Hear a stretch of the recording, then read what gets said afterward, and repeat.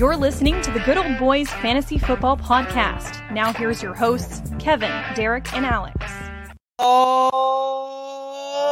righty, welcome in, ladies and gentlemen, to another episode of the Good Old Boys Fantasy Football Podcast. I am Derek, and I am joined by your co-hosts, Kevin and Alex. Guys, how are we doing tonight?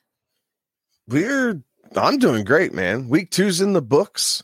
Another pretty damn successful fantasy weekend for me, so I was super happy about that. Overall, went what was it, 25-12 this weekend? I believe that's what I was last weekend as too. So I'm keeping up with that 66% clip. But I think they're in all the money leagues. I think I only lost in one of the money leagues this week. So I'm coming into a Tuesday pretty damn happy and ready to hammer that waiver wire. I have got an issue in our home league, the Good Old Boys League that we started, this whole podcast on. 2 weeks, there have been teams that have scored over 500 points. And if you haven't heard us talk about it, we do scoring on steroids. It used to be that 440 points, 450 points was a really, really good week. That number has been changed because of the transfer of platforms and different scoring rules that we've had.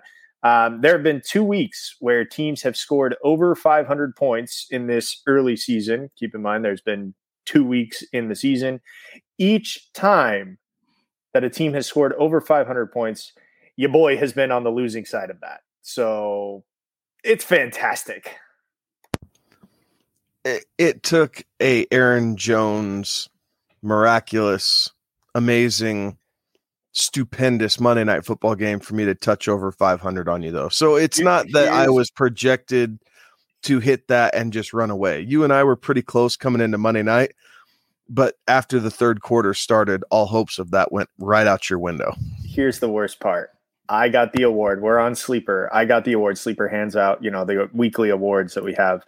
And I got the award for best manager. I could not have put together a more perfect lineup. I still lost by 88 points. I put together the best roster I could. I lost by 88 points. Well, at least you put together your optimal lineup there, and it sounds like you might make for what purpose? Honestly, most weeks though, that's something to be said. Like, there's a lot of people who lose fantasy football seasons at a time because they don't know how to optimize their lineup. You optimized it and in a losing effort, but you can at least say, hey, I gave it everything my team had. Like, there was nothing that happened that I could have done differently. The other team just scored more points than mine did this week. Like, you don't kick yourself after that loss. It's the one where you have, in one of my leagues at work, I changed some things around and I did not think Gronk was going to go for another 2 touchdowns. So I put Kyle Pitts in thinking, okay, Pitts is coming in. They're going to be trailing. It'll be back and forth against Tampa Bay. Here we go. And sure as shit, Gronk scores another 2 touchdowns. And I'm going, what the crap? And sure enough, that made the difference. I ended up losing that week because I played Kyle Pitts instead of thinking Rob Gronkowski was going to have 2 touchdowns and 4 total in the first 2 weeks of the season. Right. That's Red Zone Robbie you're talking about right there. For those of you that didn't watch the Monday Night Manning cast, first off, what's wrong with you? Second off, watch the Monday Night Manning cast. They had Rob Gronkowski on. It was the best.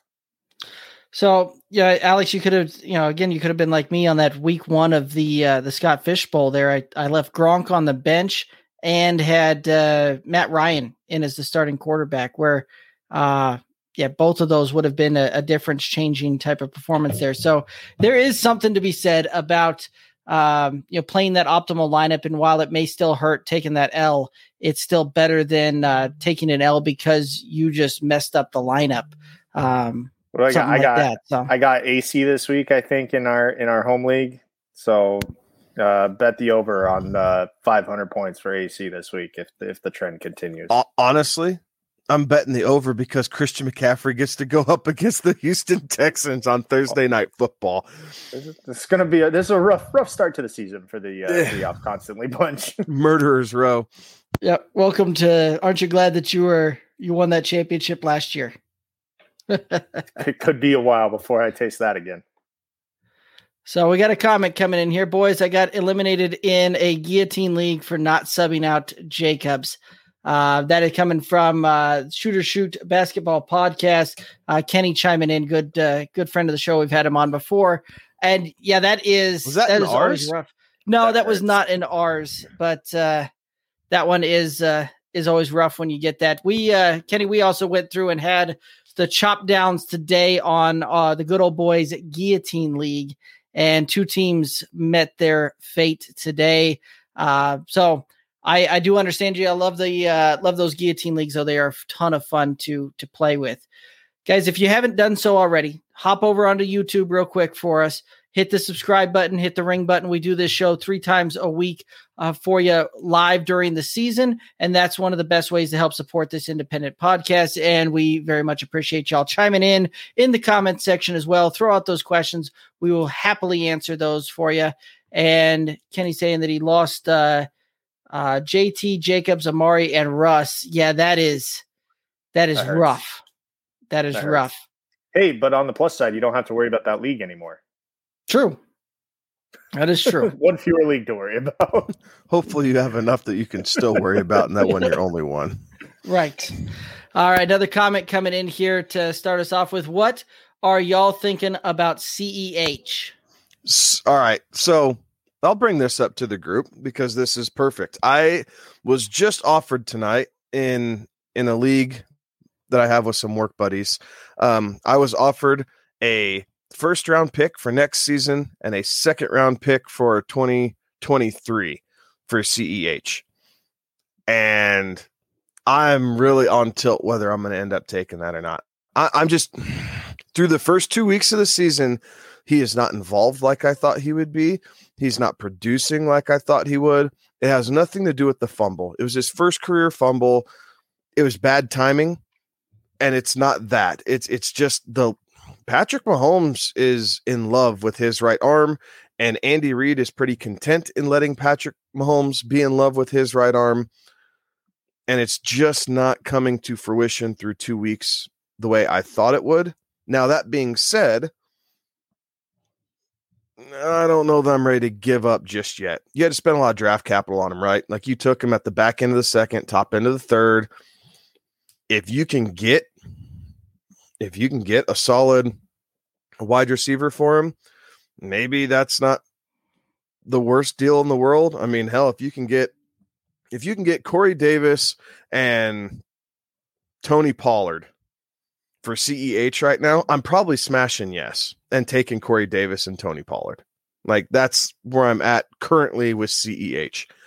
But the upside still is there for him to be a top 15 back because he's in one of the more prolific offenses in the NFL. Yeah. Yeah, and in the home league there, I drafted CEH at the top of the third, and I'm still holding out hope for that one that we see a little bit of a turnaround here. But you're right, Kevin. I'm looking at these games, watching these things go through. This is not the workload I was expecting. This wasn't how I really had seen him going to be involved coming into this season. So it's one of those that I am getting a little bit more nervous. But again, we are only 2 weeks into a season. Don't panic. We see a lot of that this time of year where folks are dropping people that they shouldn't necessarily drop. We had a couple of questions come in on players that, should I drop this guy to try and pick up this guy? No, if you've got somebody with some name power, right? And CEH has a little bit of name power because he's got the draft capital behind him. You can find a trade partner in your league to make that happen instead of trying to drop him or move on there that way. Find a trade partner and get that done that way. SS Basketball Pod saying that after that guillotine chop, he's only got 8 leagues left, but his fiance loves that and saying to have a great show. Shooter Shoot Basketball Podcast, we will have a great show. Thank you for that one. Guys, let's go ahead and head on over into the recaps here of week ones. What were your takeaways? What were your surprises of week one? Or week two? Sorry, week two. I think I'm going to lead off with, are the Chiefs as good as we all think they are? Like, the Chiefs had to scratch and claw miraculously to win a game against the Cleveland Browns that Cleveland gave away just as much as Kansas City won. And then they play a Baltimore Ravens team that was coming off a short week, a Monday night overtime loss, the loss of another member of the secondary.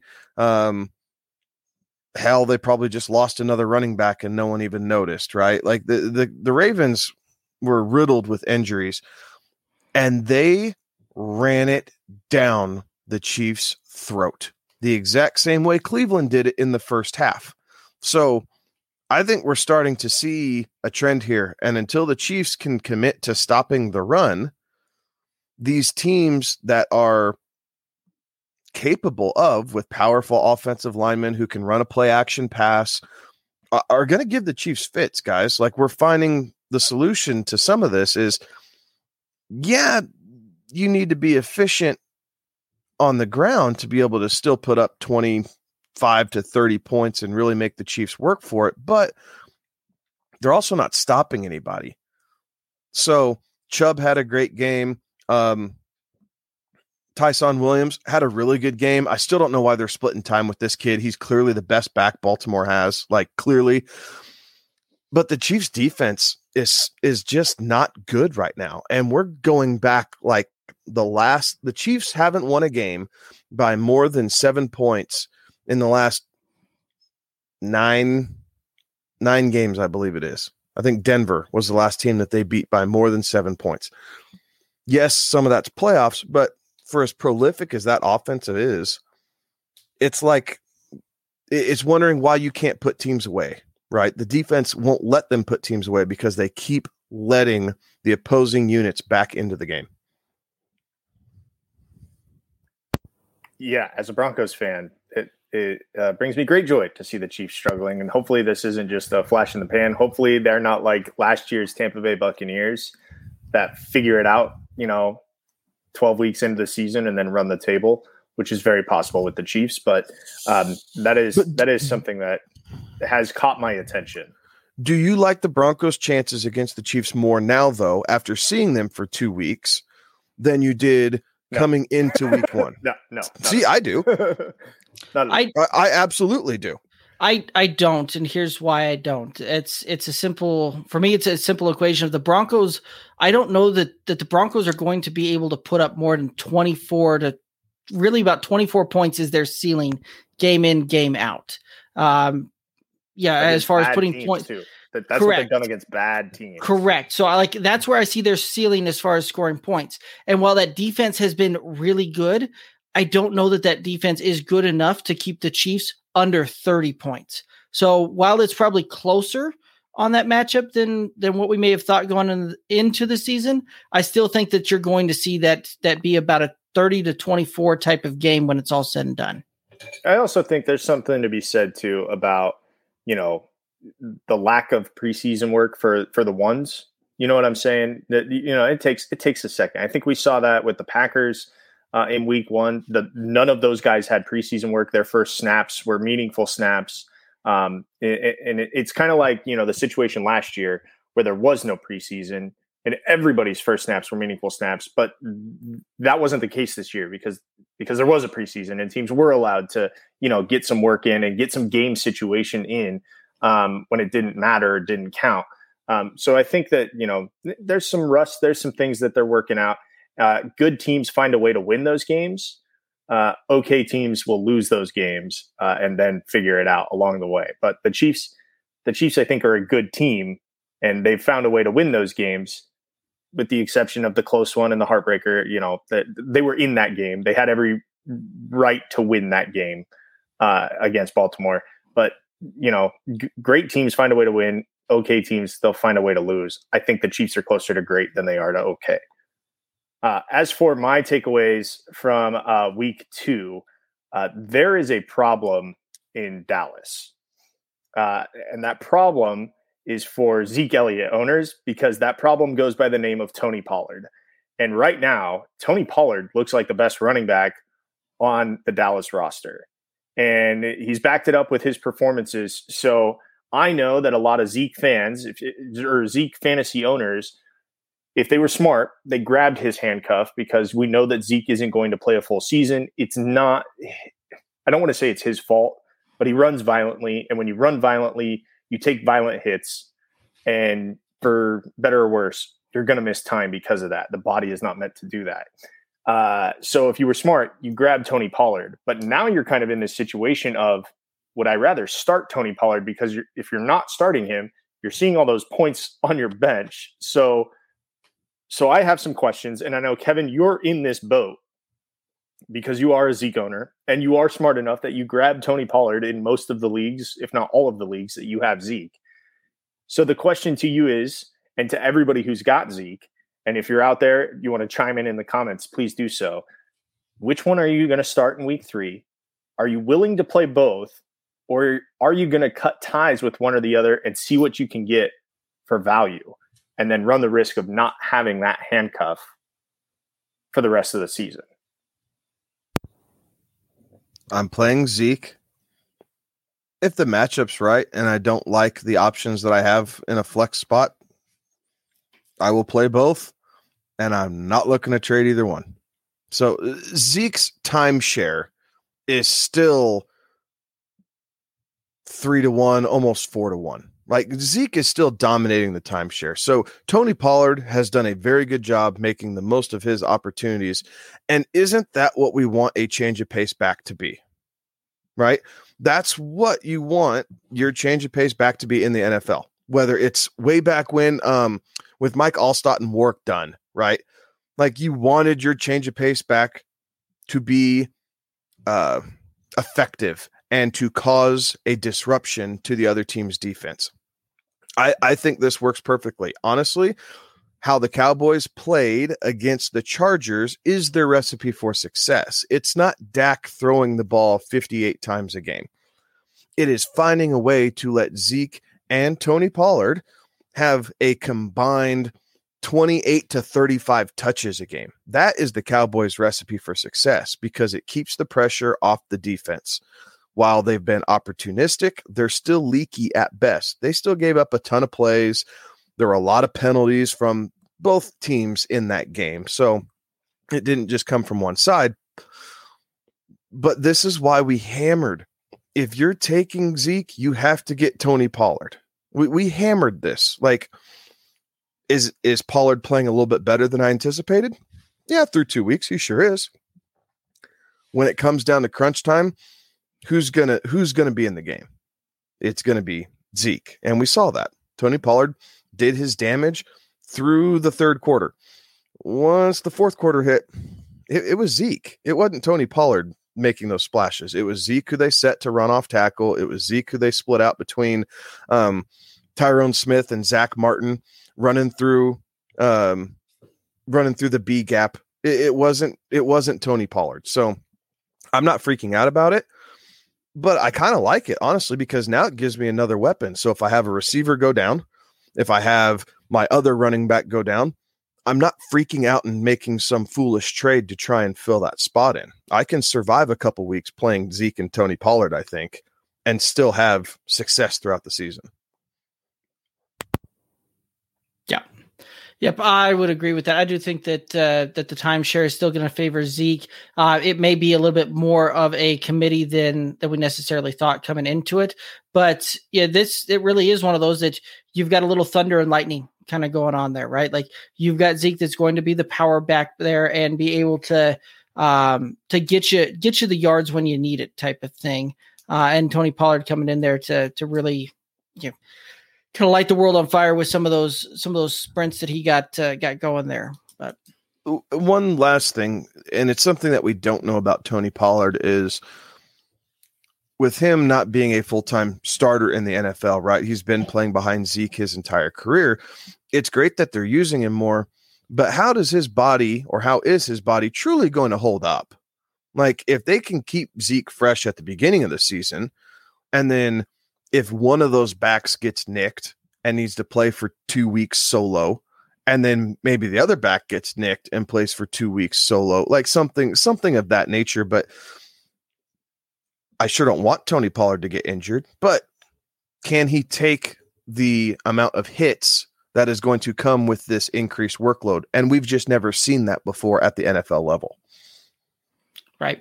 Yeah. My takeaway was still very similar to last week's takeaway, right? And that's don't panic. We're 2 weeks into this thing. You've seen a lot of, we've got a lot of kind of questions coming in through the DMs, through the socials, asking, hey, should I make this trade? Should I make that trade? A lot of these things, and folks are taking less value than they probably should on some of these things. While some of these guys are going through and they're making a splash, and you're seeing some guys potentially breaking out here. Some of these other guys here, remember, you're 2 weeks in, right? Like, had you done that same formula after week 1 and you traded off Aaron Jones because of, oh my gosh, how the Packers offense looked and it's not good, and this thing, you would have just missed out on one of the most amazing performances that we've seen for fantasy in a long time. Like, he put up a great deal. And so when you do that, right, don't panic. 2 weeks in, slow down. If you have some questions, you can certainly ask us. We'll give you our 2 cents on that. What's up, Alex? I was going to tell you this very real world scenario that happened in my league that I'm in with my high school buddies. It was an auction draft and I wasn't really paying attention at the time. I have both Aaron Rodgers and Aaron Jones. And let me tell you the frustration level after week 1, because those guys did diddly squat in week 1. And I was ready to unload one of them. I'm ready to get rid of one of them. I don't care which one it is.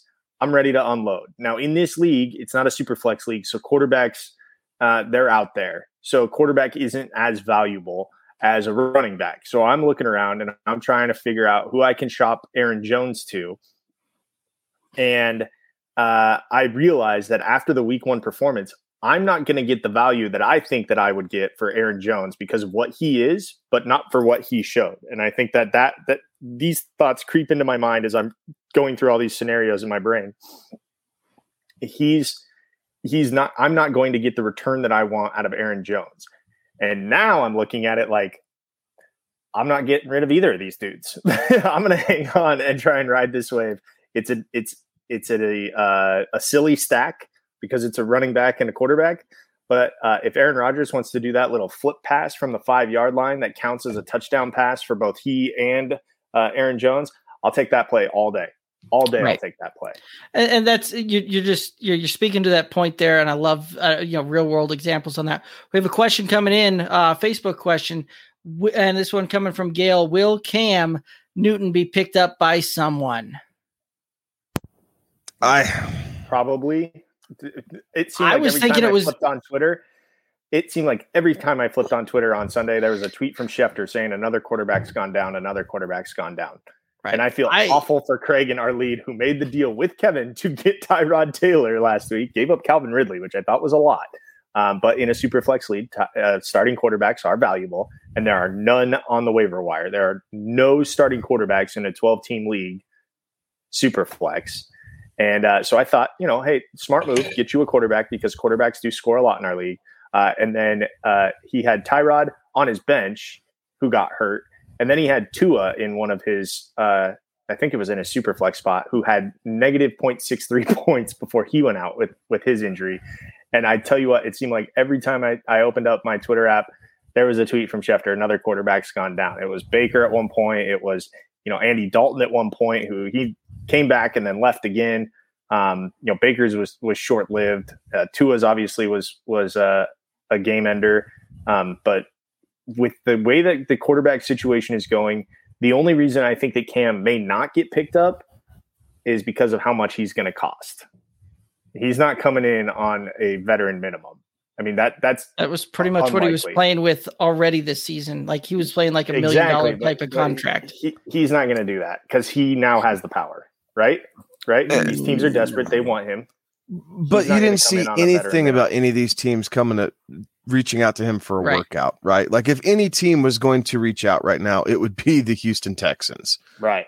And they seemingly want no part of it. And remember, the reason he took this sweetheart deal with the Pats was because when he got released from Carolina, no one wanted him. Like, there is some stigma around Cam Newton, and whatever that is, but it's obviously within the NFL circles that we're not going to bring this guy in. Like, they don't think, my perception is they don't think he can throw particularly well.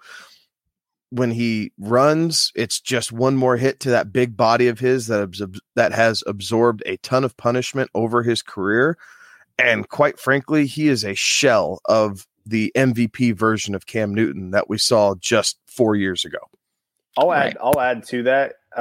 He was on an interview somewhere. I don't know if that it was a podcast or some interview that he gave.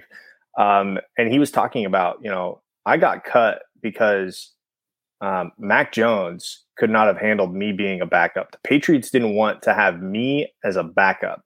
I'm too big of a personality to be a backup. So I got cut. And I think there's some truth to that.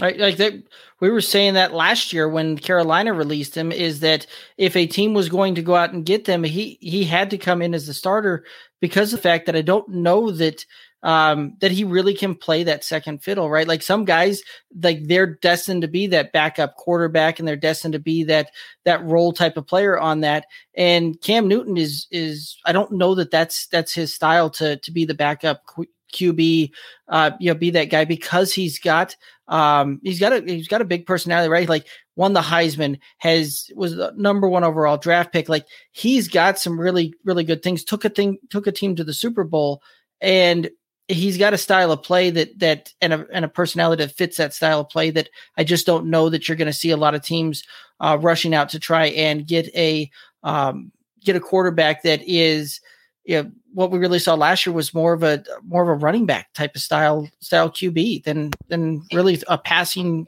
pocket passer type of guy that threw the ball down the field.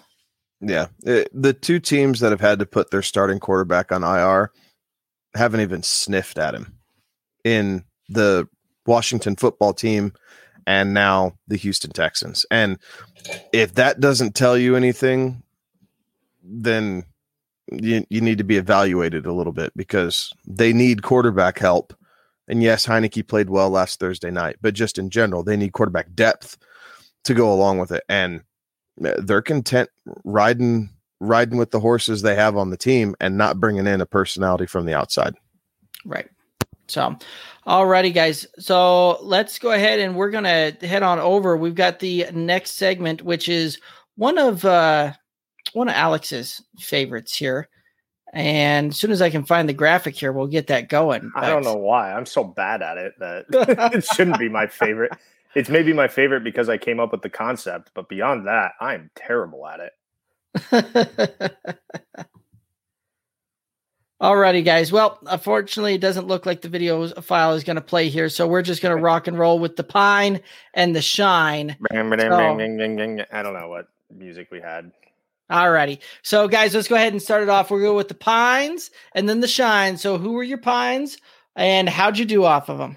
All right. My pine this week was James Robinson. I said going up against Denver's defense. I was not a favorable matchup. He had 11 carries for 47 yards, 3 catches for 17 yards. It was an okay performance. It was certainly not an RB1 performance. Derek, where did he finish? He finished with 11 carries for 47 yards. Where did he finish in the running back pecking order? Do you have that pulled up? I don't have that. But it wasn't very good.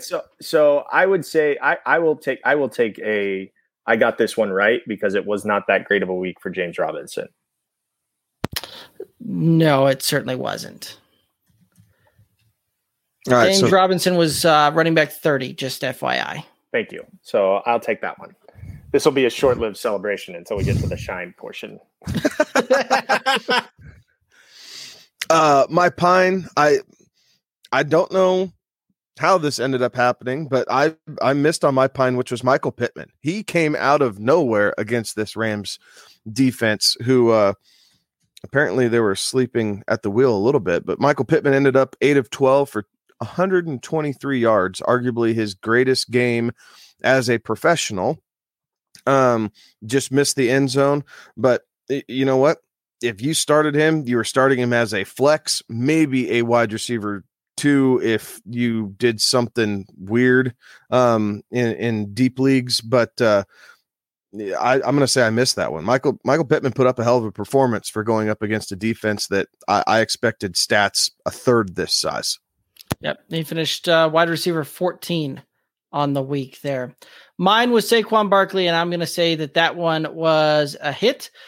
Finishes running back 32 on the week and 13 carries for 57 yards, 2 receptions for 12 yards. So I think I hit on that one. But how much was it like the fact that I called him to be a pine, and early in that game he rips off a 41-yarder, and that seems to be the recipe for my undoing in the Pines. I call it running back and then make a big long play. Except for at one point in that game, he had 6 carries for 39 yards, and that was after he had run the 41-yarder, which is really, really hard to do. It is hard to have 6 carries for 2 yards less than your longest run. That's damn near impossible. So Saquon did something damn near impossible on Sunday. Absolutely. Thursday. Yeah, that's what I said. You just misheard me. Yeah, that's what it was. All right. I'm going to go first, and I'm going to boast the crap out of my shine because this is the second week in a row that I have absolutely smashed the shine. Week 1, Corey Davis and his stellar performance against the Carolina Panthers. Week 2, Aaron Jones, Monday Night Football, 17 carries, 67 yards, and a touchdown, but 6 receptions, 48 yards, and 3 tutties. Aaron Jones was RB2 on the week. And absolutely smashed it for me. Yeah, 4 touchdowns. That's a heck of a performance. Okay, back to my short-lived celebration. I said my shine would be Allen Robinson against Cincinnati. He had 2 catches on 4 targets for 24 yards. He did find the end zone, which kind of a saving grace. But guys, Andy Dalton getting hurt early didn't help. Justin Fields coming in and the Chicago Bears' refusal to throw the football didn't help. After that, they had 83 passing yards combined in that game. When you subtract sacks out of passing yardage, like they do in the NFL, 83 passing yards as a team in that game. Fields had 60 passing yards. Dalton had 56. So even if you don't take sacks out, they barely bust the century mark in passing yards. That game, I think the dynamics of that game changed. So I will take the L on picking Allen Robinson, but I don't think it was my fault. I think the quarterback situation in Chicago is what ruined me. And now I'm a little nervous as an Allen Robinson owner because apparently Justin Fields doesn't like to throw the football his way. Well, how much of that though? Because he also had a touchdown called back, didn't he? Yeah, I believe so. Part of this is on Matt Nagy. Right. Like, you've had all off season. You were giving him some work with the ones. Like, yes, you may not be completely comfortable with what he's doing. Yes, you had a positive game script, and it helped that your defense continued to bail you out. But part of this is on Matt Nagy and calling those offensive plays. Like, I don't think he put Justin Fields in position for success. And by not putting Justin Fields in position for success, your pass catchers all suffer as well. So no, not completely your fault because he started out 2 of 3 for the 24 yards and the touchdown, and then he just got ghosted. But honestly, this is the one downside about Allen Robinson is he's pretty consistent most of the time, but there are 1 or 2 games a year where the quarterbacks just forget he exists for whatever reason. And that's part of the reason Robinson wanted out of Chicago to begin with, guys, when we were talking about, is he going to stay? Are they going to tag him?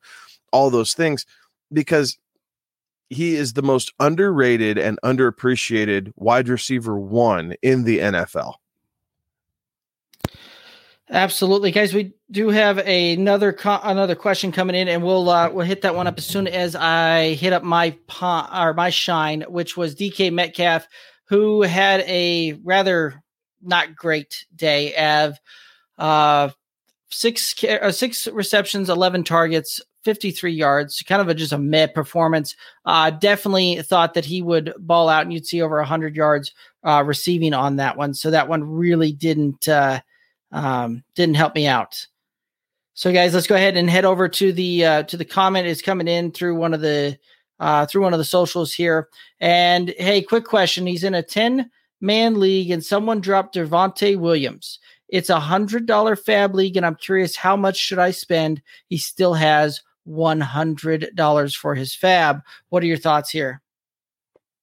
On his roster right now, on his bench, he has Melvin Gordon. And so this was something you sent to us early. So on his bench, on this particular question asker's bench is Melvin Gordon. And if you want to play the game, like we were kind of talking earlier about, Tony Pollard and Zeke, except for a much less explosive offense. Do you want to play the game of which Broncos running back do I start? Then I would say go ahead and offer up, 15 to 20, make it an odd number so you might get a chance to win out on the fab, but somewhere in that $15 to $20 range. Otherwise, I don't think this guy really needs that help with Javonte Williams, because he's got Christian McCaffrey, he's got Joe Mixon, and he's got Najee Harris. So you don't need to break the bank to get to Javonte Williams on your team, especially when you've got Melvin Gordon on the bench. Yeah, I think that feels about right. 20 to 25% of your fab budget for a guy who pretty much industry wide, we think the back end of the season is really going to explode onto the scene. Looking at the roster, honestly, I think the guy that I would drop would be Laviska Shenault. Like, I don't think this Jaguar team is impressive after watching the Broncos play him. I think that yes, they're going to be playing from a negative game script all year long, but Shenault's not a guy that I've been high on coming into this season. So for me and how the roster looks, that's the guy that I would drop to do it if that's the move you're wanting to make. Yep, and I'm kind of right there with what Kevin just said. Laviska Shenault would be my first target on the drop with that, and I'd probably be spending in that. I'd probably put $26 on the line for a fab deal. Now that being said, most likely you're not going to win that one with the 26 fab, and how most of these leagues work for a running back. If you're really wanting to get your guy and that's your dude, you're probably going to have to be upwards of 30 to 40%, even if that's really what you want to do to win that one. But I'd throw a nice little healthy offer out there of about 25% of my fab budget, call it $26, just so I'm slightly over that, and be looking to drop Laviska Shenault if I need to do that. And it's one of those that you're playing the back half there, right? Because just like we just talked about, we're anticipating a switch between Melvin Gordon into a Javonte Williams type of thing during the back half of this season. So, Julio, I hope that answered your question. If you have any others, throw them in the comments. And guys out there watching, if you guys have any questions, anything like that, throw them out there. We love talking for those and helping you guys try and win some cash and trophies. Guys, I think that wraps up the Pine and Shine. That's going to go ahead and move us on over into the Sports Me takes. We went over to Sports Me, and for those of you that are unfamiliar with it, it's a new app out there, kind of a social media deal for folks that really like talking sports and watching people give takes back and forth on that. You can download the app, getsportsme.com, give your take and join the conversation. But we went over there and we're asking the question on the clutch and not so much. So that's one of the segments we do, and we'll get to our clutches and not so muches after that. But we asked the question of who came up clutch and who was not so much for your fantasy team in week 2.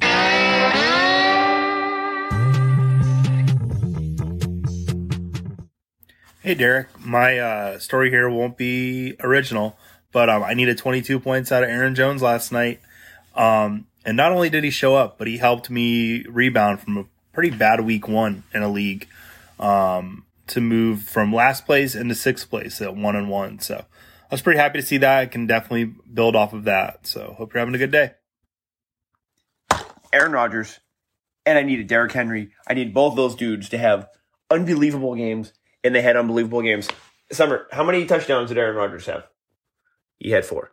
And Derrick Henry, 1 out of every 4 games, the dude just puts up the best numbers ever.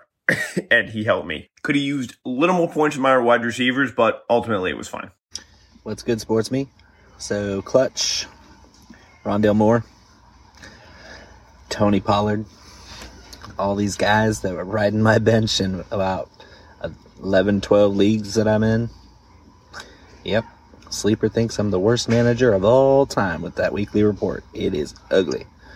Yeah, lots of bench Moore, bench Pollard, bench Cortland Sutton. Ugh. I better start these guys eventually.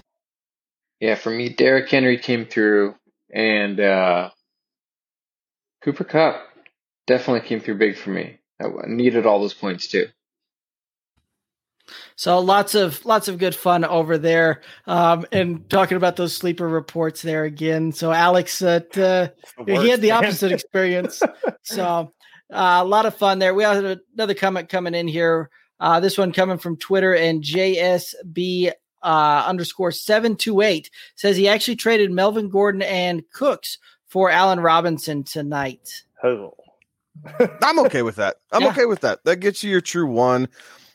Cooks is going to be up and down. He's the only guy in Houston who's going to consistently see targets. Allen Robinson is a fringe wide receiver one, right? Like he's always at the end of the season, he's always in the top 15. He's going to see the quarterbacks remember that he's on the roster. Yeah, and that'll come back around. So I like the trade. Good for him. Yeah, I like it as well. Guys, let's go ahead and hit up the clutch and not so much for your own fantasy teams there. So who came up clutch and who was not so much? Much like my shine, I followed my own advice and started Aaron Jones everywhere I had him. And he was very clutch. I also have a crap ton of Derrick Henry across multiple dynasty formats. And Derrick Henry, yes, was very clutch. There were a couple of those leagues where I wasn't looking too pretty. I had bad week ones, mainly because both those guys kind of bit the dust and turn around in week 2, and they're the cause for me winning as many leagues as I did this week. So definitely my clutch performers were Aaron Jones and Derrick Henry. My not so much, my boy AK, Kamara, Sean Payton. What the crap, man? Like, you have 0 pass catchers on this roster, and I get it. The Panthers came out and laid the wood to the Saints. Like, they were not buying the hype that people were giving the Saints after week 1, and Carolina said, oh yeah, watch this. And good for them. It was great if you're a Panthers fan. Christian McCaffrey had another great day, but Alvin Kamara, just holy crap. 8 carries, 5 yards. I think, 3 receptions for 20. Let me look this up. 4 receptions for 25 yards. That's it. So he saw 12 touches. The best player on the field saw 12 touches. Like that, the Saints are never going to win playing like that. And now they've done it in back-to-back weeks. They got lucky in week 1, week 2. Not so much. Do you think it was Alvin Kamara lighting Sean Payton's game script from last week? That's what the fire was at the Caesars Superdome today. That quite possibly could have been. I think that might. It could have been Kamara taking that game plan, lighting it on fire, and just saying "F this," and it just landed on the roof and caught the roof on fire. That's entirely possible. I would not rule that out of the realm of possibility. All right, my clutch performer, and I went to the home league for all of these, which was a losing effort, nevertheless. But clutch performer on a guy that I picked up on waivers out of desperation was Taylor Heineke. For the Washington football team, had a great performance on a short week, and being thrust into QB1. He completed 34 of his 46 pass attempts, which is great in our league because you get a point per pass attempt. Had 336 yards. Completion, not attempt. Oh, sorry. Whatever. Had 336 yards, 2 touchdowns, did have the 1 interception, and ran the ball for like 6 yards or something, but put up a very, very good number for me. Unfortunately, it wasn't enough because I was going up against Aaron Jones on Monday night, and that stung a lot. Yeah, that one hurt. My not so much coming from my tight end room which I told Kevin early on Sunday that the reason he's going to beat me, this was before I realized that Aaron Jones was going to go for 4 touchdowns on Monday. The reason he's going to beat me is because I've gotten zero production out of my tight end room. And my tight end room consists of Zach Ertz, which I know you guys are going to let me know about that one. He had 1 reception on 2 targets for 6 yards. And now he's ended up on the COVID list. So fun. We're really enjoying the tight end room here over the Off Constantly HQ. And it was okay because his performance happened to be better than his backup on my bench, which is Cole Kmet, who had 1 reception for 0 yards. That is brutal production out of one. That position. Crucial decision is why you won Best Manager, because you started your best possible lineup. That's the only reason that I got Best Possible Manager, losing by 86 points or whatever it was, 88 points. Yeah, that was a brutal award to win. But I did win it because I picked Zach Ertz and his 1 catch for 6 yards over Cole Kmet's 1 catch for 0 yards. That is astounding there, good sir. Little word to the wise. Your buddy Jack Doyle sitting on waivers, man. I know go he pick is. him up. You shut your mouth. Hey, don't. That's next segment is waiver wire targets there, and I'm sure Alex will have a few choice pickups there when it comes to the tight end room, since he's been with looking a heartbeat and hands. That's who I'm targeting on the waiver wire this week. It's great to know. That's great to know. My clutch came from the Thursday night game. Terry McLaurin going beast mode. Sorry, that was the wrong guy, wrong position. But we'll still say that he went off 11 for 14, 107 and 1 touchdown. But not so much came from the Sunday night game. And that was Clyde Edwards-Helaire, only 13 carries for 46 yards and a fumble. So definitely not so much there, but I had enough firepower to make it through on the rest of those positions. So ended up pulling that one out and still getting a W there. Waiver wire targets, where we're heading now. Guys, what are your thoughts for some waiver wire targets out there? Super flex leagues, you got to be at least looking at David Mills, right? Like Tyrod's on the IR, so you have at least 3 weeks with this guy as Houston's starting quarterback. I think you need to take a look at J.D. McKissick, right? With Gibson not really producing like we thought he would at this high level. McKissick had a big Thursday night game. Heineke seems to look for him quite a bit, so I think that's a sneaky running back ad.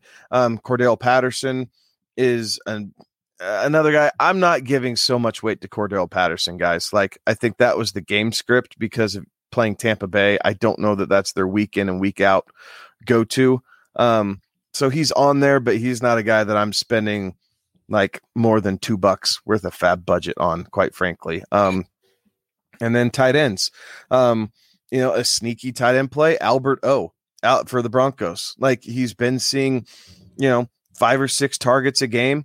He's gotten into the end zone. Like, Teddy obviously trusts him. So there's a sneaky deep sleeper at tight end. Then you still have the likes of Jack Doyle, who's out there. Dawson Knox, who caught a touchdown this past weekend. In a lot of leagues, Anthony Fertzker is back on the waiver just because he had a crappy week 1 and then was sat in week 2. So there's a couple options there for tight end for you there, Alex, if you are so inclined to listen. Yeah, I would also add to this the waiver wire that pay attention to what's going on in Miami, and Jacoby Brissett would be somebody that you may want to look into. While they're saying that maybe Tua may not miss time, it's a rib injury, guys, and I mean, you don't realize how much you use or you will feel those ribs when you're trying to throw a pass, or maybe, standing in the pocket while there's a 300-pound, 6'5" guy trying to destroy your ribs again. So pay attention to the injury news that's coming out of Miami. Last I'm seeing here is that it may not make him miss time, but I don't know that that's going to be the case. So Jacoby Brissett would be somebody to also keep in mind if you're in, one of those deep leagues, super flex league, and you need a starting quarterback in that super flex spot. Yeah. All right, so a couple others ones in a 1 QB type of league. There's a couple of interesting names out there that have been having some decent performances, right? Daniel Jones, Derek Carr, and even Teddy Bridgewater are all around about the 15 to 20% rostered range in single QB leagues. So keep an eye out on all of those. Daniel Jones has been putting up some very good performances in a single QB league where you're doing some streaming of the quarterback. That would actually be my top target for that. He's got a juicy matchup against Atlanta, and he is the RB1 for New York as well. So certainly a way to put up some double points out of the QB position there. Kevin already hit up a lot of what I would tell you as far as running backs went through. And with the tight ends, a couple of other guys to keep an eye out that are less than 50% rostered. Austin Hooper is still less than 50% rostered, and Cleveland right now is in need of some pass catching options there, with Jarvis Landry hitting the IR earlier today. Odell Beckham still not out there. So yeah, Austin Hooper could be a potential waiver wire target there as well. Guys, any other thoughts here for the waiver wire? I think Rondell Moore is a guy that you want to take a look at, being a part of that Arizona high-powered offense. Obviously had a big week. He's leading the league in yards after the catch right now, so you get to pick up that yak.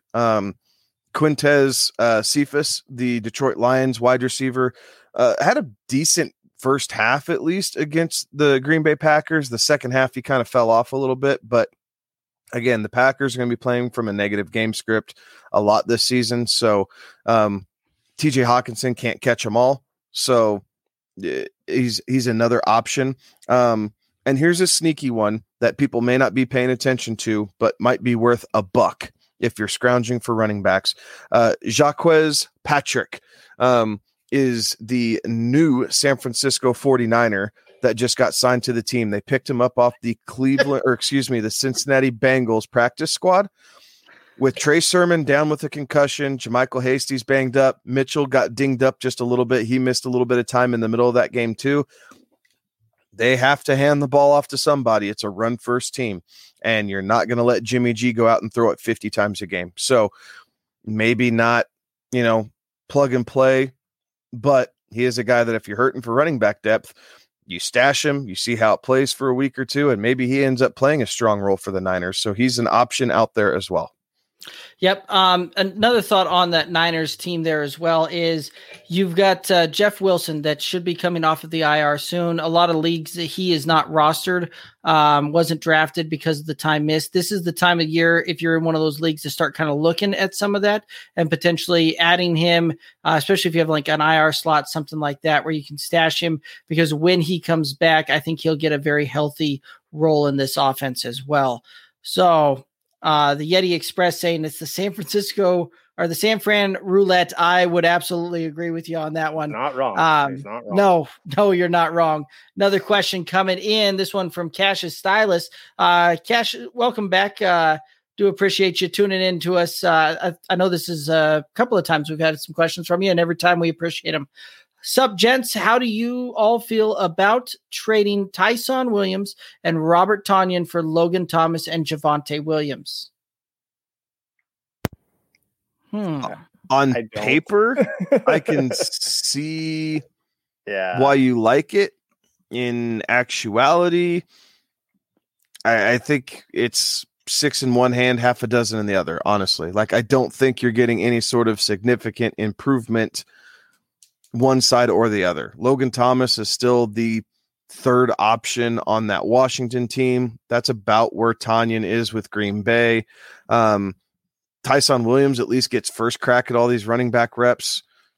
Javonte Williams is still truly in a split carry mode. So I think Tyson Williams will emerge being more of the dominant ball carrier as the season goes on. So I would hold on to him personally. Because Logan Thomas and Javonte Williams in a redraft league don't do it for me right now. Yeah, I would lean. To me, the best player in this deal is Tyson Williams. Right now, the best player in this deal is Tyson Williams. And when I'm evaluating a trade, I always look for who got the best player in the deal. Sometimes the complementary pieces will help. But to me, when this is position for position, straight up, I think the best player in the deal is Tyson Williams right now, and so that's the side that I would lean towards. So I'm not sure that I like if you're getting Tyson Williams, that's a great deal for you. If you're giving him up, I would maybe reevaluate. So if memory serves right, because I think Cassius has sent in his roster to us previously, and if memory serves right, Tyson Williams, like this was one of those that we were like, was this like a 6-man league, and it was a 10-man league, and he did some amazing things with that roster. So if memory serves right, Tyson Williams is like the 5th back on here. So I actually kind of like the move because of the fact that, again, I don't know from what we've seen on Baltimore that you're going to see Tyson Williams really get a dominant role there. But I do like Javonte Williams for the back half of the season. So I like the move from that aspect. And to be perfectly honest with you, Cash, I could argue it either way. A couple of other comments coming in here. From Jay Gonzalez, trade Miles Sanders and Higgins for Metcalf. Alex, this is actually this is perfect. So for everybody that we'll peel the curtain back here a little bit. And earlier today, there was a trade suggestion that came in for us to evaluate, to ask who we thought won the trade, things like that.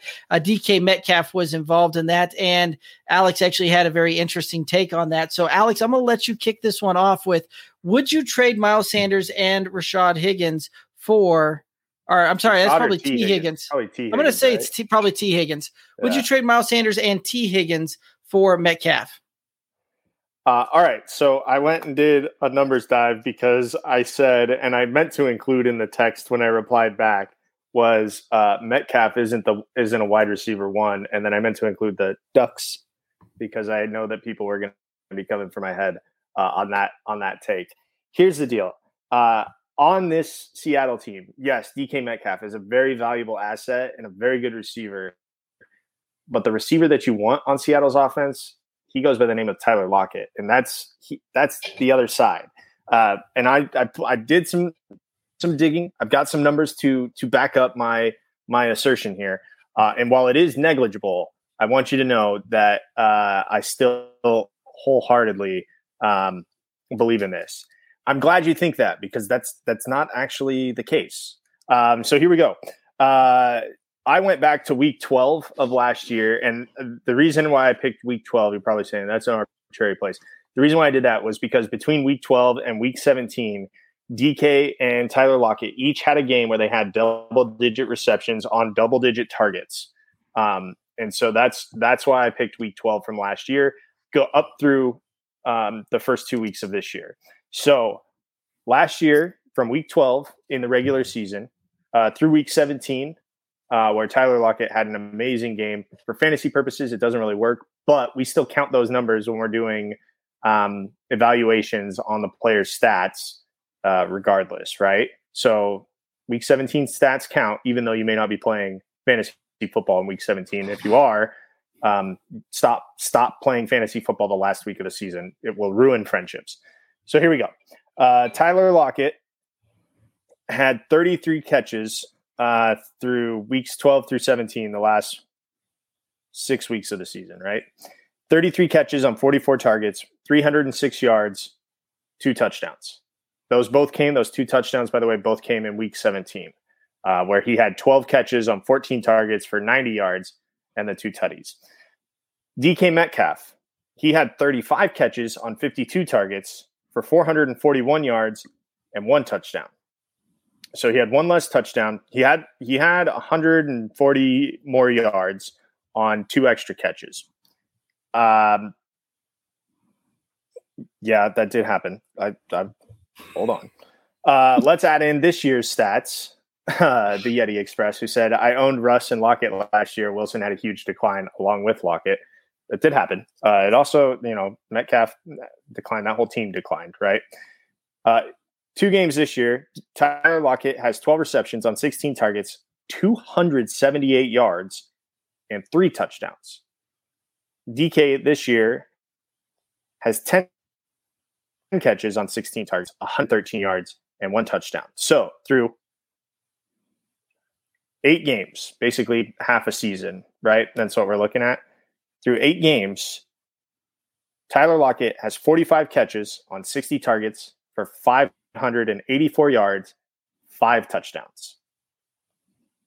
DK Metcalf, 45 catches on 68 targets, 559 yards. So he's got less yards and 2 touchdowns.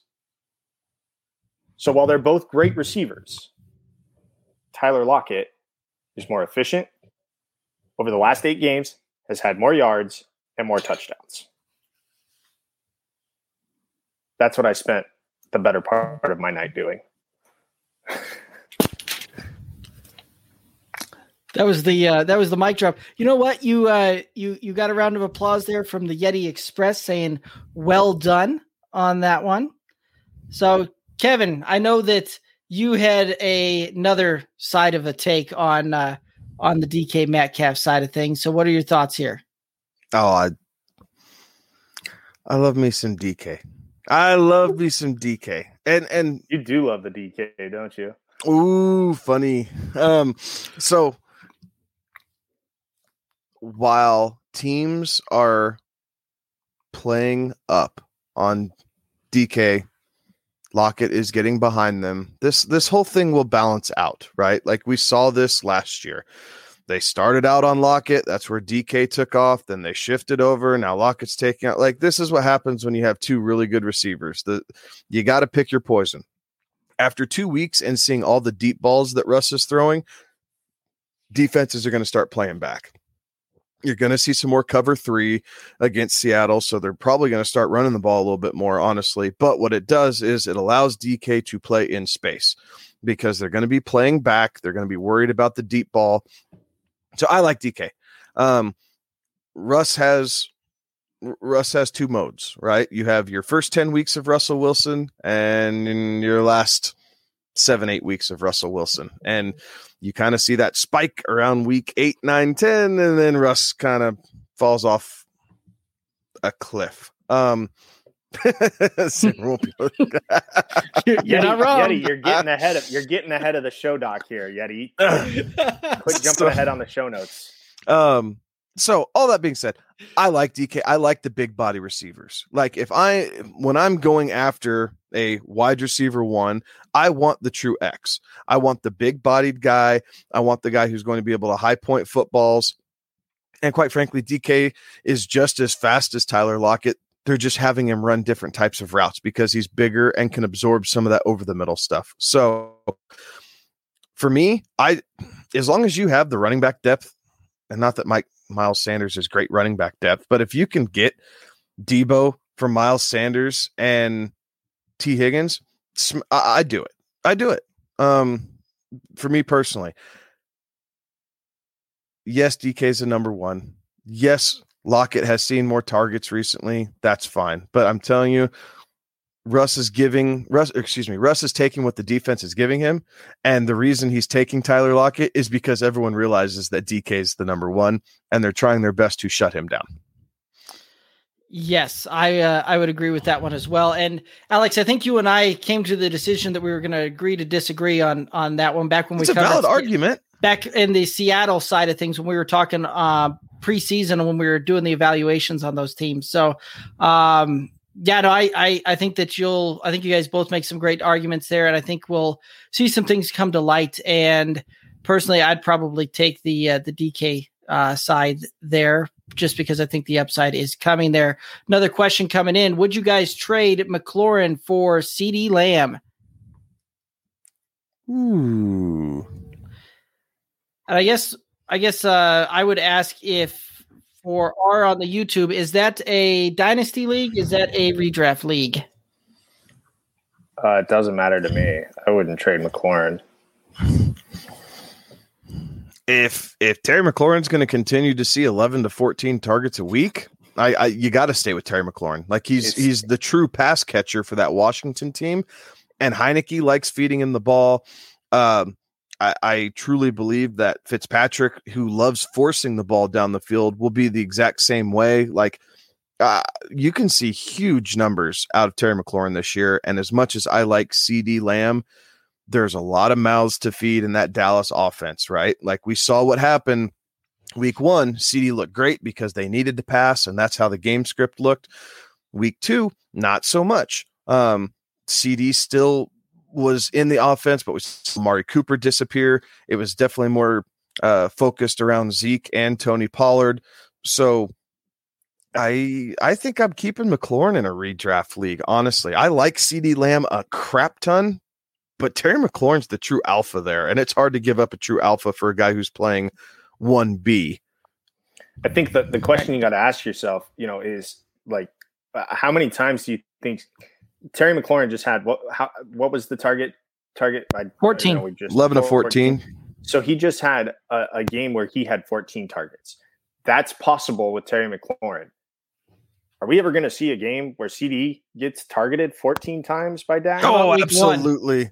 How about week 1 this season? He did. Okay. How many of those did he catch? Not 11. How many drops did he have? He had a couple. I think he was 8. I think he was 8 of 14 with 2 drops and a tutty. Yeah. So it was a very McLaurin is the safer play. And actually, you know what? Thank you, Yeti Express, chiming in there. He's 7 of 15. Okay. Yeah, and what did we say that Dallas was not going to do? Throw the ball 58 times ever again? Well, no, I said that wasn't the recipe for success. Correct. I'm not putting it past Mike McCarthy to let him air it out 60 times a game. Right. It's just not how Dallas is going to get back into the playoffs. Right.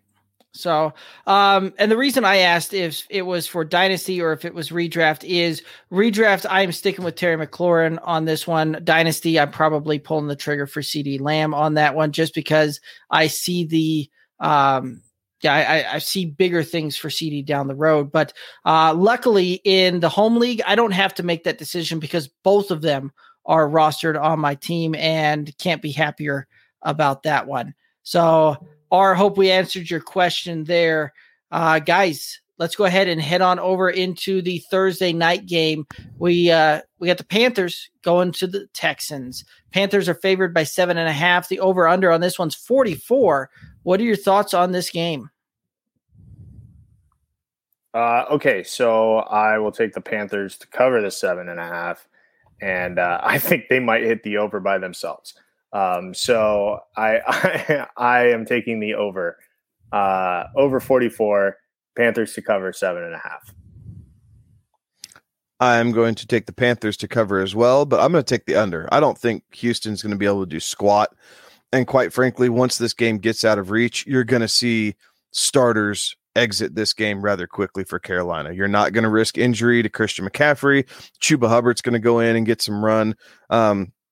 Obviously you can't pull every single receiver for the Panthers, but you could see DJ Moore and Robbie Anderson exit fairly early and let Terrence Marshall and the cast of characters behind them kind of take over there in the fourth quarter or part of the fourth quarter. So because I don't think Houston's going to move the ball very well, this could get out of hand at 30-3, and you're just going to see starters exit the game. Yeah, you very well could be right about that because the Panthers defense actually looks legit this year. They seem to be much improved on that side of the ball. That was one of the downsides you saw in previous years. Doesn't seem to be the case this year, but I do like the Panthers to cover, and I do like the over on this one because, again, it's not going to surprise me if you see Carolina put up 35 points or so, and you'll see Houston probably squeak out 7 to 10 somewhere in there. So I could see this one. They set that line very well as far as I'm concerned on that one. Here's an interesting question for y'all. We've seen this play out in years past with the guy behind Tyrod Taylor. Happened first with Baker, happened again with Herbert. Are we seeing anything for Davis Mills? I think Davis Mills is going to have to find a way to win a game or two, and I just don't see this happening. Like, the stars can't be aligned that much against Tyrod Taylor. He's not going up against the number 1 overall draft pick in Baker Mayfield. He doesn't have a trainer jamming a needle into his lung and puncturing it, and then leading the way for Justin Herbert. Like Tyrod, I think Tyrod's safe at this point. Houston understands they don't want to be the laughing stock of the NFL. They know that they have some rebuilding to do, but they don't want to be a laughing stock while they're doing it. So I think Tyrod's safe because he looked good. He looked good for a game and a half, right? Until he got hurt. Tyrod looked really good. He was hitting the deep ball. He was moving around a little bit. Like he was actually a reason to watch the Texans be semi-entertaining.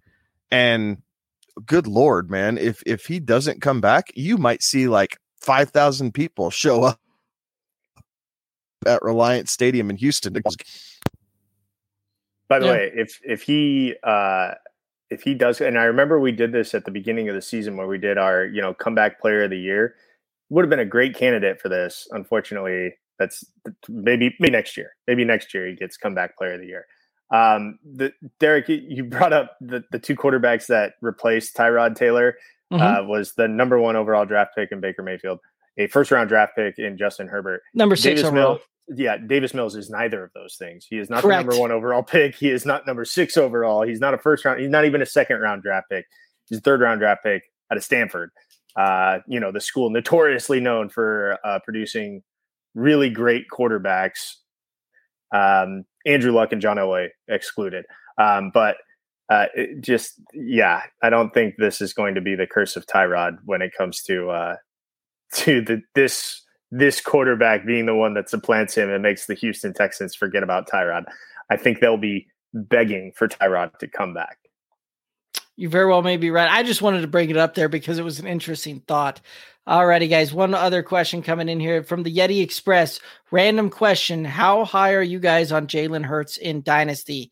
Dynasty, I don't know that I'm that high on him long term because I don't think the Eagles think that that's necessarily their guy with all the talks that we've seen coming through. This season, coming into it, I was pretty high on him. I saw him being a top 10 type of QB, but long term, I don't know that he's really going to get the shot.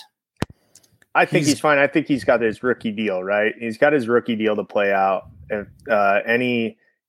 there's any indication of how the Eagles like to do their quarterbacks, they like to sign them to a massive extension, then bench their quarterback and then trade him away the following season. So I still think Jalen Hurts is a starting quarterback in the NFL, whether it's with the Eagles or with another team somewhere in the Midwest, for instance. We'll just see if he goes on the replacing Carson Wentz tour. I think Jalen Hurts has to find a way to win these closely contested games, right? This game against San Francisco at home is a game that franchise quarterbacks find a way to win those games. Jalen Hurts isn't quite there yet. Yes, he's dynamic on the ground. Yes, he can cause havoc for defensive coordinators, but where he struggles most is in negative game script. And so he has to improve upon that before the Eagles are going to do anything about solidifying him as their franchise quarterback going forward. You know what would be a good idea for Jalen Hurts in negative game script is to, teams usually play back and try to defend, the deep shot because they don't care if you're going to move the ball, dink and dunk it down the field. Perhaps, throwing the football to a tight end would be a good idea. Perhaps Zach Ertz would be a great option for him to throw to. Yeah, and Alex would be a big fan of that for his fantasy roster there as well. All right, so Cassius Silas chimed in and asking, speaking of Herbert, how do y'all see the rest of the season shaking out for him? I see him shaking out just fine. I think he'll have a good finish. I hope it's good. I drafted him in the first round because I freaked out in our good old boys league. Yeah, Oh, hell yeah. You have him as your QB2. That's for Herbert will be Hurts. Hurts is a great QB2 also. Yeah, Hurts is great in Dynasty. On the Herbert side of things, he'll be just fine. We saw him checking down and using Austin Eckler a bit more. Mike Williams has done a good job. We've kind of seen a reemergence of him as a consistent fantasy contributor, playing his role as kind of the X on the Chargers. So Herbert's going to be fine. They just need to get through, again, another team that didn't play anybody in the preseason. So they're working through this. No need to panic. Absolutely. All right, guys, let's go ahead and head over into the Pine and Shine for week 3. Who do you got for your Pines and your Shines going into the week 3 matchups? All right, I will start with my Pine. And while I've not, I think I'm 50% right now on the season on the Pines, or at least in Pine and Shine altogether. I feel pretty good about this one. Coming off of a 4 interception performance, I'm picking Zach Wilson to have another bad week.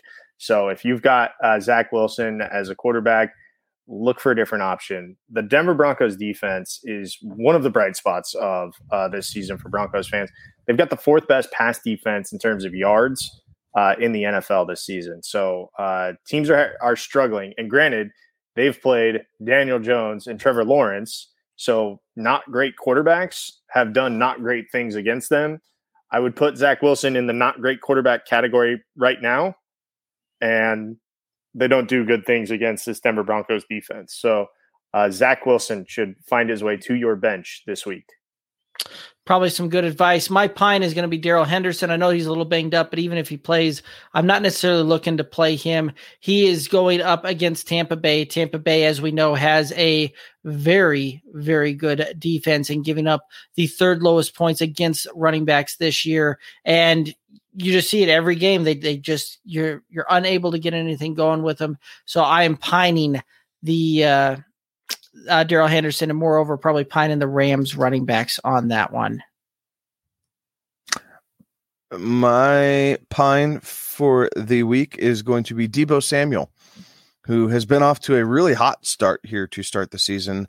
But he has not faced Jair Alexander. And for those of you who don't follow defensive football all that much, Alexander is probably a top 3 cornerback in this league. He is a true shutdown guy. And I think that's who they're going to have on Deebo throughout the game. So it's going to be tough sledding for Deebo. And for that reason, he is going to be on my pine list this week. I like it. Alex, the Yeti Express is agreeing with you on your pine there, saying Zach Wilson was his least favorite QB. BYU played the 63rd toughest schedule, and he looked bad against Coastal Carolina. Wasn't a high school prospect until his senior year. All right, guys, let's go ahead and head on over into the Shines. Who you got shining out? All right, so we kind of touched on this a little earlier in the show, thanks to Yeti Express. I'm going to go with Tyler Lockett. Maybe it's because I did all this research about how good he's been and I want him to come to fruition a little bit more. But they are playing Minnesota this week, and Minnesota has the 26th best, the worst. They're 26th in the NFL when it comes to pass defense. And I think Zim has enough of an ego that he ain't going to that's very funny. He's going to have enough of an ego that he's not going to want to let DK Metcalf beat him. So Tyler Lockett getting a lot of balls thrown his way as he and Russ continue to cook. Isn't it let Russ cook? Isn't that the thing? Yes, that was the thing. That was the thing. Kevin Cash is chiming in saying that Jair is top 2 and he ain't number 2. So he agrees with your take there of he is one of the best corners out there, but he takes a step further saying he is the best corner. My shine is Marquise Hollywood Brown. I think Jalen Ramsey might have something to say about that, but it's okay. It's a good argument. And I'd like to have a word. Well, that's a good debate, maybe for a different time, but I do think Jalen Ramsey might have something to say about that right now. Actually, we can chime that one up right around when we get to the Phillip Rivers first ballot Hall of Fame debate that we'll do this coming up. That's no debate. That's not a debate. All right. Well, my shine, I finally get to talk about Marquise Hollywood Brown here. Playing Detroit. Detroit has been giving up some big plays to wide receivers over the course of the year. You saw Deebo week 1. You saw while a lot of that touchdown work went to Aaron Jones this past week, Devontae Adams still put up a very big week against them. And Marquise Hollywood Brown has had 6 or more targets every game this year and had been putting up touchdowns in both of those games. The Detroit secondary isn't great to the point where they can give up those big plays. And Marquise Hollywood Brown is a guy that can get behind the defense and, just break one off. He's a one-touch type of guy. So again, I see a very big week ahead of Marquise Hollywood Brown. Kevin, who's your shine? My shine this week is going to be Sterling Shepard going up against the Atlanta Falcons. So, if you guys are out there, you're looking for a flex play, you're a little undecided, I'm going to take my stab at Sterling Shepard in the flex spot where needed. The Atlanta defense is terrible. Daniel Jones has been off to a pretty solid start. So it's not that he's turning the ball over 6 times a game. So I think that'll continue. And Sterling Shepard's kind of been his security blanket. It hasn't been Kenny Golladay. Darius Slayton can't catch the deep pass for touchdowns that cost them games on Thursday Night Football. But Sterling Shepard's been the constant. And as long as he stays healthy, I think that continues into this week. So Sterling Shepard is going to be my shine of the week, so I can go 3 for 3. I like it. Yeti Express saying the shine for him is Chris Godwin. That could be an interesting one with the Tampa Bay going up against the Rams defense. I like it. Brady ain't scared of nobody. True. Them's facts. True. I'd like to throw Gronkowski out there. Shoot, dude's probably got another 2 touchdowns waiting to happen. Exactly. So Cash is chiming back in on the Jalen Ramsey takes in slow elastic arm. I'm not real sure how that reads, but I think he up man to man. That's what he's saying. He's there we go. Up man to man. There we go. So Kevin, he disagrees with you. The Yeti Express chiming in on the Sterling Shepard side of things. That rest in peace, Kenny G. And Cassius Silas saying no, he's not a salty Jags fan. Oh, now it makes sense. It does start to make a little sense there. I'm just glad that we had two former Oklahoma players in the shine category this week. That made me feel a little good there. All right, guys. So any other thoughts on the pine and shine? Pick one to fade. Pick one of mine to fade. Either Zach Wilson goes ham or Tyler Lockett's got nothing. Fade one of mine this week. It's bound to happen. These teams have had 2 weeks to knock some rust off for not playing starters in the preseason. Now's when you start getting a real idea of these offensive philosophies and concepts. You play your studs. Don't get cute. Don't try and outsmart it based off of what the first 2 weeks did.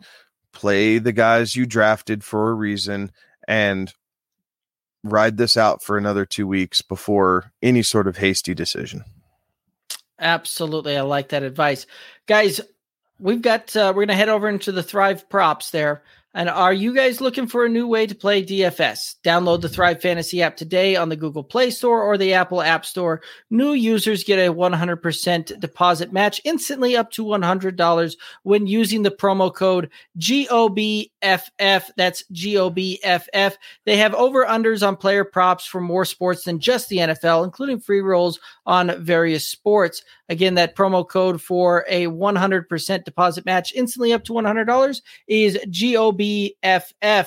So guys, we've got some Thrive over unders here, some props going on here. What were your guys' takes here? Which one of these Thrive props are you taking? Okay, so I initially had a different one from the one that I settled on because I looked at the points and I actually thought this one would give me more points because they associate an over with points and an under with points here on Thrive Fantasy. So I have taken Calvin Ridley over half of a receiving touchdown. The Giants have given up at least 2 passing touchdowns in each game. I think that Ridley probably gets.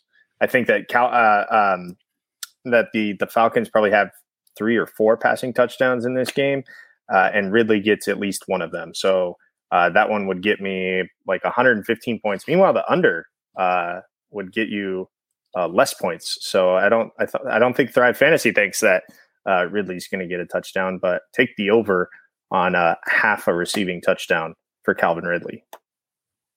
I like it. Kevin, what was your matchup you're taking? I am going to take Jared Goff over 1.5 total passing touchdowns. I think that because the Lions are playing from a negative game script, we saw that they still fight, guys. Like Dan Campbell has this team motivated to fight. They know that they're not the most talented team, but they're not going to roll over for anybody, at least at this point in the season. TJ Hawkinson has been showing very, very well from the tight end position. We saw Cephas make some pretty good plays on the outside. Amon-Ra St. Brown is getting involved, on top of the fact that you still have Swift and Williams coming out of the backfield. So there's a lot of options here for Goff when they get in negative game script for him to throw the ball probably another 40 times as they try and keep pace with this Baltimore running attack. And I think he finds the end zone twice through the air. Very well could be. I like that. The Thrive points, the reason why I switched was because they think the over is going to hit on that one. The under is worth more points, but I still think you're going to get points if you take the over there. Absolutely. So I took Lamar Jackson over 286.5 passing and rushing yards, going up against that Detroit Lions, defense there. I just see him, putting up 300 total yards when it's all said and done, whether it's passing, whether it's rushing, whether it's a combination. So I'll take the easy one there. Got to give it to you, Alex. You're 2-0 right now on those Thrive props there. Kevin and I are both sitting 1-1. So good for you, sir. And guys, we've got a couple of comments here, a couple of questions coming in. So we'll go ahead and hit some of those up. Cassius Stylus is saying, my guy Kevin's is a Dogs fan. And yes, he is. Go Dogs. Go Dogs. Boomer sooner. But all right. Yeti Express saying he's seen a lot of DFS love for the Lions early, and it makes me puke, but I get it. They've been having some very interesting matchups and some very, if you've been playing some of those and you've been doing some of those props, they've been hitting for you. And it's been kind of nice there. But oh yeah, what do you got, Kevin? Just going. Baltimore made me think about this. What a murderer's row of tight ends Baltimore's faced to start the year. Oh. They had Darren Waller to open the season. They follow it up with Travis Kelce, and then you get TJ Hawkinson. Like if the Lions can't script how to get Hawkinson open based off of watching the first 2 weeks of game film, that's when you need to be worrying about your coaching staff, because they've seen everything now between Waller and Kelce. You've seen just about every route that you could possibly throw out for a tight end and what works and what doesn't against this Baltimore team. TJ Hawkinson should absolutely feast in this game. I would agree with you. And Cash is saying sick him. For who? I would say that's directed towards Kevin. It's me. Exactly. Alrighty, so we've got a couple of questions in here as well. And so Cole on YouTube is saying start Swift, Williams, or Henderson if healthy. That's an easy one for me. You're benching Darrell Henderson. I called that on my pine a little bit ago. Can you only choose? Who are you starting? Can you only choose one? You're benching Henderson, but who are you starting? If it's just the one. If I'm starting, I'm going to go DeAndre Swift. Again, yeah. Defense. Okay. So the question then becomes, right, like, how do you see that thing playing out? Do you see Tyson Williams really being in there in the third and fourth quarter? Because I do believe that you're going to see that, see them up by quite a bit there. And are you going to see them run that guy that's looked to be the best back? Or are you going to see them potentially go to a Lat Murray, Lev Bell, Devonta Freeman type of thing and let those guys just wear the tread on the tires? It's the same argument on the opposite side for Swift, though, ain't it? If Detroit's down big, don't you play Jamal Williams and save your? You could, but I think your starting running back. I think you'll see both of them on the field and being used interchangeably, like we've seen the last 2 weeks. I like Swift for the PPR aspect. Mm-hmm. I think that's probably what tilts it in that favor. Like we saw him with 11 targets in week 1, and so I won't argue with anybody too much if they say Tyson Williams. Yeah, like I'm not going to argue with people if they want to start Tyson Williams, but being a full PPR, I think Swift will probably have five catches, which makes up for, obviously 50 yards worth of production that Tyson Williams is going to see from the ground, because he might see a ball thrown his way, but it's not going to be much. Yeah. That's kind of where I see it, is he's probably going to get, not much there. You'll see probably 50, 60 yards on the ground, but DeAndre Swift will probably see between 30 and 40 yards on the ground and probably get 5-6 catches when it's all said and done for another 30, 40 yards type of thing is how I see that one playing out there. So another question coming in. Traded Darren Waller, Corey Davis, and Miles Sanders for Antonio Gibson, DJ Moore, and Tonyan yesterday. Who won the trade? Ooh. Right now, the Darren Waller side. Yeah. The guy who got Waller, Davis. Miles Sanders, Antonio Gibson. I mean, Miles Sanders is not. I mean, he's Kenneth Gainwell is going to be a problem for Miles Sanders. We're seeing that, and just the Philly offense needs to figure some things out before I get back on the Miles Sanders train. But Darren Waller is a very good tight end option. And Corey Davis has been pretty stinking good. So I would say that side got the win. The upside of Gibson is appealing, right? Like I don't think any of us believe that Gibson has reached his potential in this Washington offense this season. So there's definitely some allure there. I like DJ Moore. He seems to be kind of the clear number one for Sam Darnold at this point. So I can see where this makes some sense, right? If you feel like you're upgrading at running back with Gibson over Miles Sanders, okay, and you feel like you're upgrading at a consistent wide receiver one with DJ Moore over a guy that you would play in the flex most weeks with Corey Davis, okay, fine. And then you take the downgrade at tight end. So I can see where this fits a roster. Man, oh man, like you have to be damn sure about a trade where without a doubt you're giving up the best player. And there's a whole lot of upside and hope than there is sure things. And the sure thing is Darren Waller saw 19 targets in week 1. There was a little bit of reduction in week 2, but the Raiders didn't really need it. They were running the ball more against Pittsburgh towards the tail end. They weren't in the shootout that they were with Baltimore at the tail end of the Monday night game. So I can see both sides, but I like the Waller side slightly more. Cashes would agree with that as well. Chiming in here, I think the other dude did. You'll be straight, though. It just matters how your roster shakes out, and you'll be filling roster holes. So again, I think you're streaming tight ends now, right? Yeah. And that's what it is. You go from trying to stream a wide receiver maybe on a bad matchup with Corey Davis to now you're streaming tight ends. So all's not lost. You can absolutely make up the points, especially if Gibson comes to fruition. Well, and you look at it too, Antonio Gibson has actually, so one of the things last year that set him apart was he was hyper efficient for scoring touchdowns as far as, touchdowns per carry type of thing. This year, the opposite has held true where he's actually way under efficient. Not a very good grammatical sense there, but regardless, you get my point. So the efficiency, I think, will pick up as the season goes along. He's not necessarily utilized in the way that many of us had hoped that he had been in both the passing game and the total touches that he's getting in that Christian McCaffrey role that we kept hearing coming out of the Washington football team. But the touchdowns will pick up. I think the efficiency picks up, and I think you'll be all right.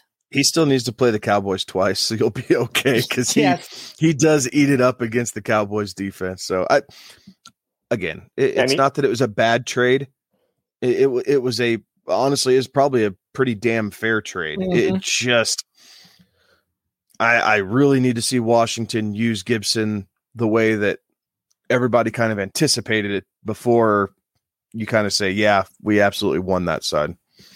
Okay, and we get a little more information on that one. He has Higbee as well. So you've got some tight ends that you can go back and forth on, and the wide receivers now are Justin Jefferson, T. Higgins, and DJ Moore, which he put in the flex. So yeah, your wide receiver core is looking pretty solid there because I think you'll see Justin Jefferson pick up as the season carries along, and DJ Moore is showing out to what I thought we would have seen last year kind of coming with that breakout. But what other thoughts you got there? No, I think that makes sense. He's solid at wide receiver. Jefferson's going to continue to see it. DJ Moore, like we said, he's kind of the clear number one in Carolina. and T. Higgins, honestly, T. Higgins is probably your flex. It's not DJ, but that's neither here nor there. Just chatter. You change it week to week just based off when the games are played. So you'll be fine. Higbee and Tanyan, that's a pretty good tight end pairing to switch in and out based off of matchups. So overall, I do think you'll be sitting all right. Yep, I like it. And I will say, though, don't be surprised if Darren Waller goes ham in week 12 because that is when I play him next? Yeah. Write it up now. We're 10 weeks away. Week 12, Darren Waller is going to have 10 catches for 150 yards and 2 touchdowns just to piss me off. Yes, I think they do. I think they go through and put a little like bulletin board material in his locker whenever he faces you. They've got that figured out. The crazy thing, I have plenty of shares of him this year too because I refuse to just be beat by Darren Waller. So I went out and changed my draft strategy to pick up Darren Waller in the late second, early third, depending on where I was drafting, so I wouldn't constantly get beat up by him. And week 1, I faced Darren Waller, and he smokes me. I'm like, you son of a bitch. Another little bit more information coming in from Ryan on that team is running backs now are Dalvin Cook, Antonio Gibson, Myles Gaskin. I kind of like that roster construction there. I like it. Yeah, I like it. I like it a lot. So very cool. Well, guys, I do believe that's going to take us down to the end of this. Any final thoughts for the viewers and listeners? Seriously. Panic. Watch the Monday Manning cast. It is the best thing on television on Monday night. Again, no idea what was happening in the game except for after Rodgers threaded that football to Robert Tonyan for that touchdown pass, Peyton Manning about lost his mind. It was unbelievable watching those guys watch great quarterbacks. It's so much fun. Watch the Manning cast on Monday night. If you don't have a dog in the fight, watch the Manning cast. I like it. Kevin, any final thoughts there? No. We're still early. Don't panic. Have some fun with it. Hit the waiver wire. Always be looking. Even if your roster construction you feel like is as perfect as can be, don't ever give up on the waiver wire. You never know what someone's willing to drop and what you can pick up to help strengthen your roster. So don't give up on that. And again, start your studs. Don't get cute. It's only week 3. Even if you started 0-2, there's still plenty of time to come back in any leagues where you're 0-2. So have fun with it. And as always, hit us up if you have questions. We're more than happy to help. Absolutely.